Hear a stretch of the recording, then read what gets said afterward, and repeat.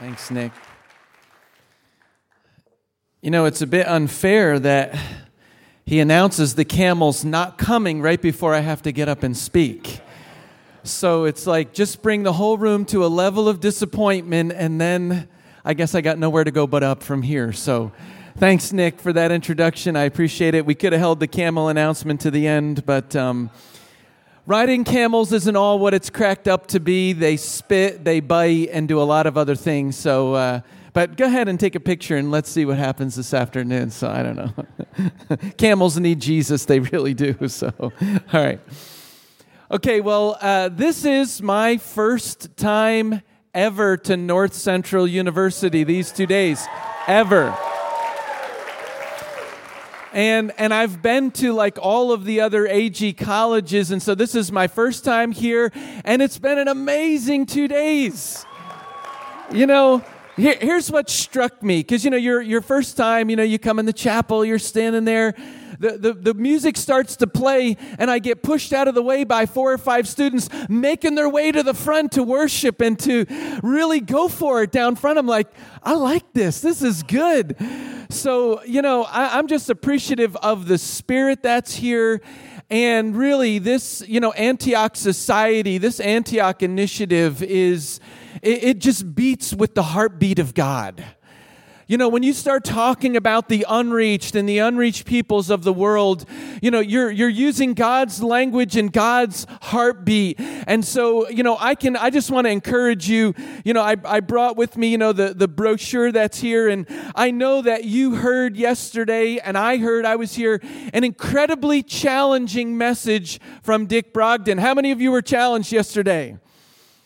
How many of you were left just a little bit like, whoa? You know, and so where do we go from there? This is a good place to start if you're not doing anything about this. And so practically speaking, prayer and giving and 2 outreaches in a month and knowing and, you know, some pretty simple things really, but this is where it begins. And so I encourage you to be a part of the Antioch Society, and I just know that it's gonna bless you. And I also know it's going to bless the heart of the Lord, and we're going to see something change in the world. You know, as it was mentioned, I'm now the regional director for Asia Pacific, about 38 countries under the part of the world that I oversee, and you know, just a lot of needs that are out there. After chapel today, we do have a table set up in the lobby, and so if you're curious about needs or curious about the countries and places where we have some internships, I also want to encourage you to stop and to visit there. All right, let's get into God's Word. This morning, I want to read to you from Acts chapter 16, verses 6 to 10, and probably a passage in the Bible that most missionaries are aware of and talk about. But it is certainly a passage in the Bible that, you know, we know the stories of the book of Acts. And so today I really want to talk about, you know, as you sit in your place here at North Central University and you're thinking about the future, and you're wondering about the who's and the what's and the how's and the where's. And I'm only bringing up those questions because it doesn't feel like, even for me, even though it's been 30 years that I sat in the same place where you're sitting, and those same questions were rolling around inside of me about the what, the where, the who, the how. And as they rolled around inside of me, I was seeking after the Lord. And so I think Acts chapter 16 is going to help us today to come to a place where some of those things either can be answered or a way in which we can find answers for those things. Acts chapter 16, again, starting with verse 6, says, Paul and his companions traveled throughout the region of Phrygia and Galatia, having been kept by the Holy Spirit from preaching the word in the province of Asia. When they came back to the border of Mysia, they tried to enter Bithynia, but the Spirit of Jesus would not allow them to. So they passed by Mysia and went down to Troas. During the night, Paul had a vision of a man of Macedonia standing and begging him, "Come over to Macedonia and help us." After Paul had seen the vision, we got ready at once to leave for Macedonia, concluding that God had called us to preach the gospel to them. May God add His blessing to the word this morning. You know, when you read through this story of the Bible, it's more famously known as what people call as getting the Macedonian call. You know, it's clear here that the Apostle Paul was trying to figure out where it was that God wanted him to go. And through this vision that he received from a man from Macedonia, he concludes that this is where he needed to go. You know, famously among missions and missionaries, many times the Macedonian call is used to find a lifelong country call or a lifelong people call. I want to just say this morning that I don't believe that this passage of Scripture is telling us that the Macedonian call was even a lifetime call. What these verses of Scripture are telling us are how Paul discerned how he would go about finding where it was that God wanted him to be. A couple things this morning I want to pull out of these verses. The first thing is that the sum of Paul's life was that he was led by the Spirit. The sum of the life of the Apostle Paul was that he was led by the Spirit. And students, I want you to know this morning that if there's one thing that could define your ministry and your future, if you could be a man or woman of God defined by a life that is led by the Spirit, you will accomplish great things for Him. You know, I think when we first read this story again, you know, this Macedonian call comes up. There's a couple things about the sum of Paul's life being led by the Spirit. First of which is that there seems to be a daily, but even moment-by-moment communication between Paul and the Holy Spirit. You know, I think when we consider prayer, we think of it as being done early in the morning or late at night or before meals or at some of these other times. The impression I get from these verses of Scripture is that Paul walked and prayed, and everything he did was walking and communicating with the Spirit. How many of you have ever met somebody that it almost seems like they have this ongoing conversation with God? That's a good thing. I want you to know that's a good thing. I kind of feel like Paul and Silas, as they traveled here, you know, they seem to have this ongoing conversation with God. Should we go in or should we not go in? Should we minister here or should we not minister here? And somehow, in some way, in their personal lives, they were able to come to the place where they could clearly hear the divining voice of the Holy Spirit in their lives. You know, under this idea of Paul being led by the Spirit, I want to add here that everything wasn't revealed all at one time. In other words, why didn't God just cut to the chase with Paul and say, hey, Paul, just go to Macedonia, would you? Stop wasting so much time. You're going to Bithynia and to Mysia, and now you're in Troas, when in reality God wanted him to go to Macedonia. Listen, all of these things led to Paul having a life of dependency on the Holy Spirit. You know, some people ask me and they say, you know, what defines you as a Pentecostal? What defines you as someone who's filled with the Holy Spirit? I want you to know this morning that what defines us as people who are filled with the Holy Spirit is a life of dependency upon the Holy Spirit. It's not so much the gifts or the other things that come along with it, but it is a life of dependency and hearing from the Lord. You know, as we think about Paul, one of the things I'd say is that what was most paramount in his life was discerning what God wanted him to do and walking that out. You know, when you consider where Paul went, you know, I think we can read these verses in just a few moments. You know, he went to, Bithynia and to Mysia and then to Troas. You know, when it comes to these places, you need to realize that they were literally hundreds of miles apart. He walked. You know, sometimes I meet people who are frustrated in trying to find the will of God or trying to find what it is that God wanted them to do. Can you imagine how frustrated Paul must have been as he walked from one place to another place to another place and then to another place? This encompassed a significant amount of time before Paul was able to really know where it was that he was going. And so I challenge all of you today that as you go on the journey with the Holy Spirit, don't be surprised if He sometimes leads you to a dead end. Don't be surprised if along the way you've been led to a certain place and you get there and say, what am I doing here? And then you've got to turn around and either backtrack, but it could be that sometimes the process of what the Lord is trying to do in your life is such that He's developing that dependency before He brings you to the place where He's really going to do His thing.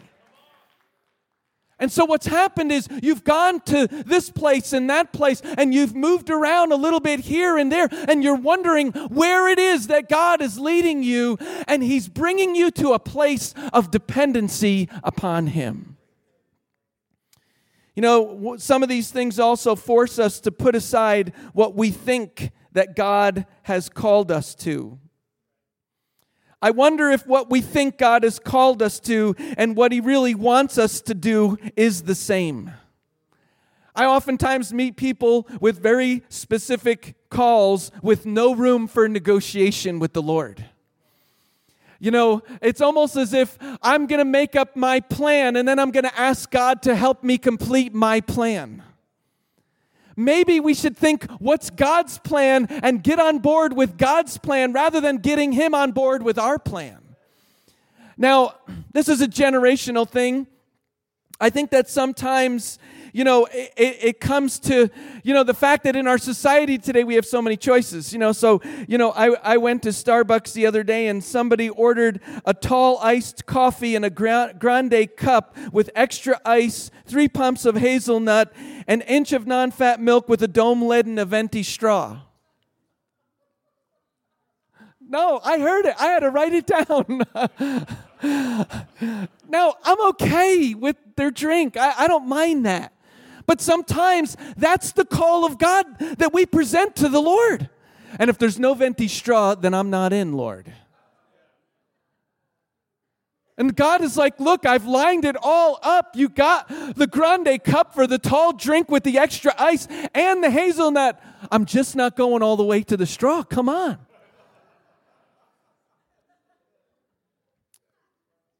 God says, go to Macedonia. Oh, I'm not called there, Lord. I'm sorry. You know, when I was a pastor in Indonesia, my wife and I pioneered and pastored 8 churches in our 23 years there. And, you know, I loved seeing, you know, especially Muslims and Buddhists and people who don't have Christian orientation come to the Lord. And I used to love when they'd say, so, tell me about this Christian thing. What do I got to do? I loved it when they said this Christian thing. And I would say, well, 2 things. Love God and do what He tells you to. You know, if you can love God and then just follow what He tells you to do. And sometimes we're like, well, I'm still waiting for that to happen, when in reality, His Word is filled with what it is we're supposed to be doing. You know, when Dick got up here yesterday and talked about the unreached parts of the world, that's the mission that he gave us to do. And so when we talk about being led by the Spirit, the sum of our lives need to be led by the Spirit. And if what you are doing or being led to do is not in some way connected to completing the Great Commission, maybe you should re-examine what it is that you think God has called you to do. I want to say, secondly, this morning, that when we live a Spirit-led life, God creates amazing links. You know, what happened when Paul left, and went to Macedonia, he met a woman named Lydia, who her and her family immediately came to the Lord. as he was going to the place of prayer on a regular basis, his mission was so right that a demon-possessed woman followed behind him and said, "These are men of God speaking the words of truth." I mean, the demon-possessed woman was doing a better job of preaching than some of the preachers I know today. And so she was following him behind Paul, and she was, literally, I guess, being compelled to say who these men were.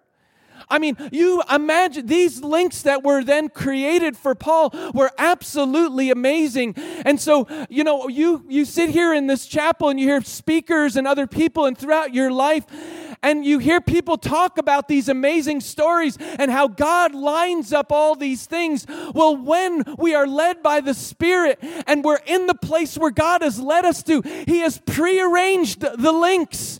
He has prearranged the people. He has prearranged all of the things that you'll be needing. And so when we follow and when we're led by the Spirit, we see that the Lord arranges these amazing links for us just to follow along. God then looks for someone who is listening to send. This is really kind of where we run into our problems too. God looks for someone who is listening in order to be sent. We often miss out on God's adventures because, number one, we can't hear. Number two, we choose not to hear. And number three, what we hear scares us. And so I want to just, say to all of us here today, if we could just take a moment and say, "Lord, open my spiritual ears to hear today." Could we just close our eyes just for a moment and just pray that prayer personally? Lord, open up my spiritual ears in order to hear what it is that the Spirit is saying, what it is that He's wanting me to do with my life. Lord, open up my ears so that I can hear. If I can just say now a word just about courage.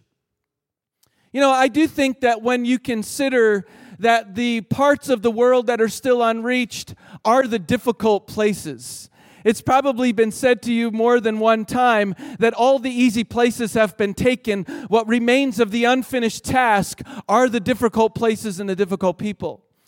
And so when we consider that, that is a scary proposition. That is something that would potentially put fear inside of us. And, I want to just say, who I was in my, past and background. When I grew up as a kid and a young person, fear was, a part of my regular, just daily life. I had so many fears, I couldn't count them all.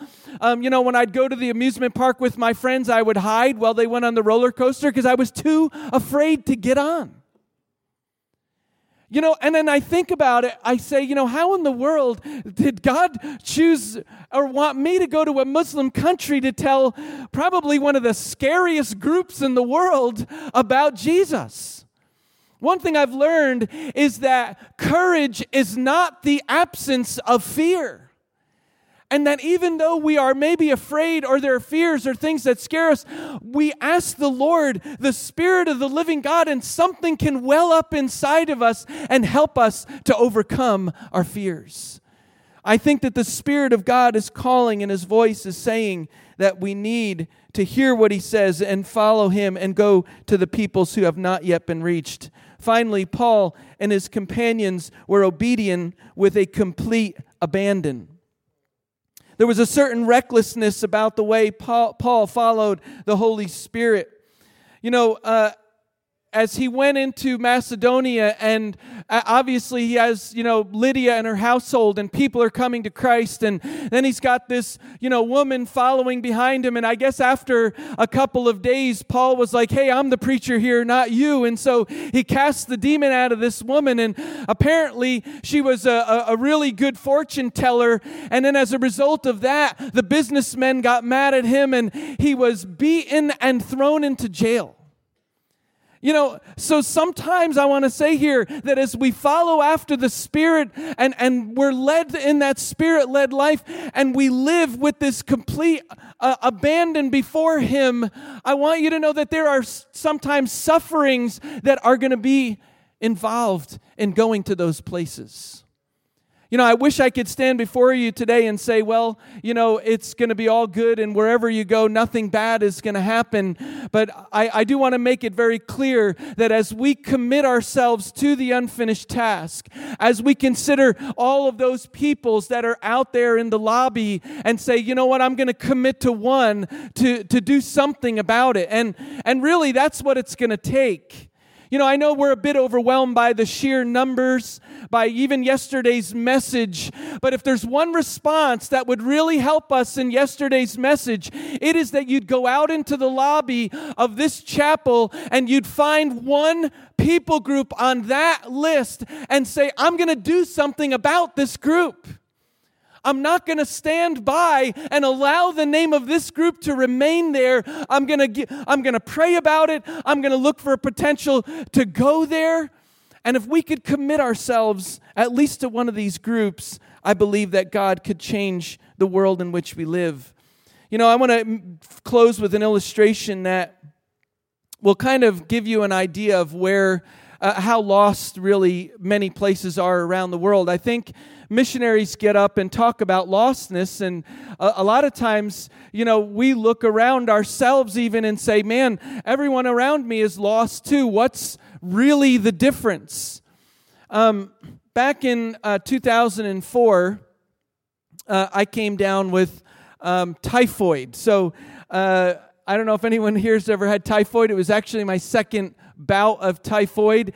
And typhoid has got to be one of the worst things that you can, get sick with. And so I'm sick with typhoid, and the missionaries were having a retreat in another country. And so all of the AG missionaries left Indonesia and went to another country, and I was the only one left in the country. And it was during that time that Indonesia experienced the tsunami back in 2004. So there were two ways for me to conclude it. God left me here in Indonesia and potentially wanted to kill me in the tsunami, or He wanted me to be around during the tsunami, So anyway, when that happened and we saw the vast amount of suffering that was taking place in the island of Sumatra, like Paul, I concluded that the Lord wanted us to go there and do something about it.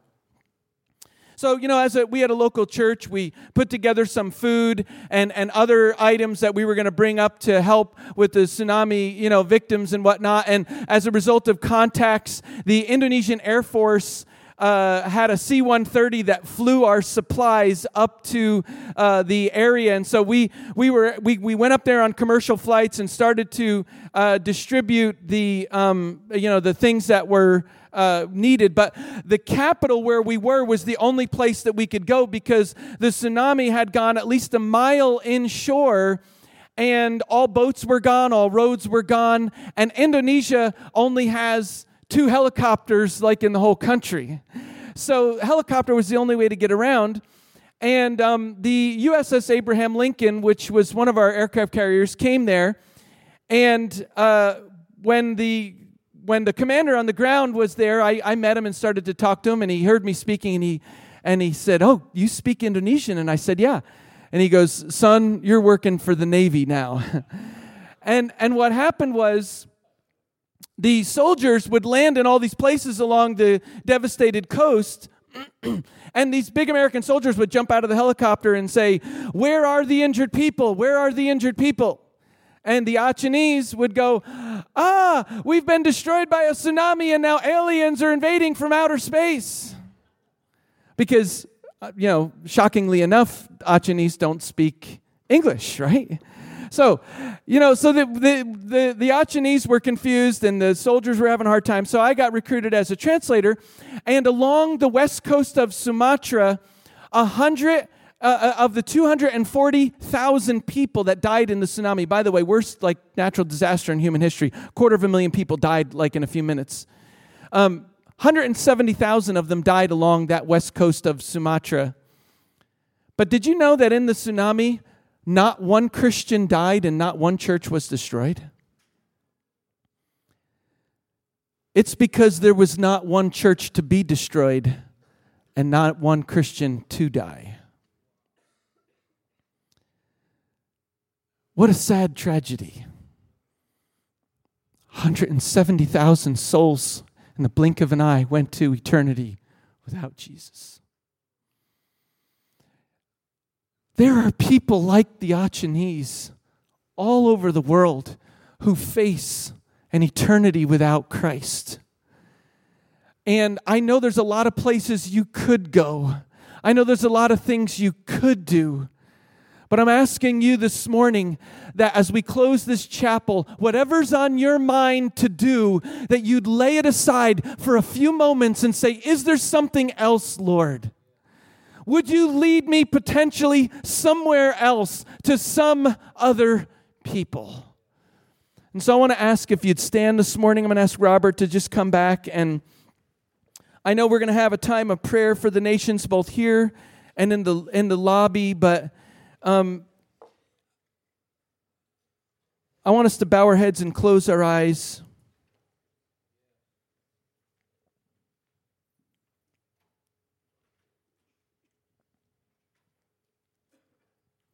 Let's just take a solemn moment before the Lord this morning.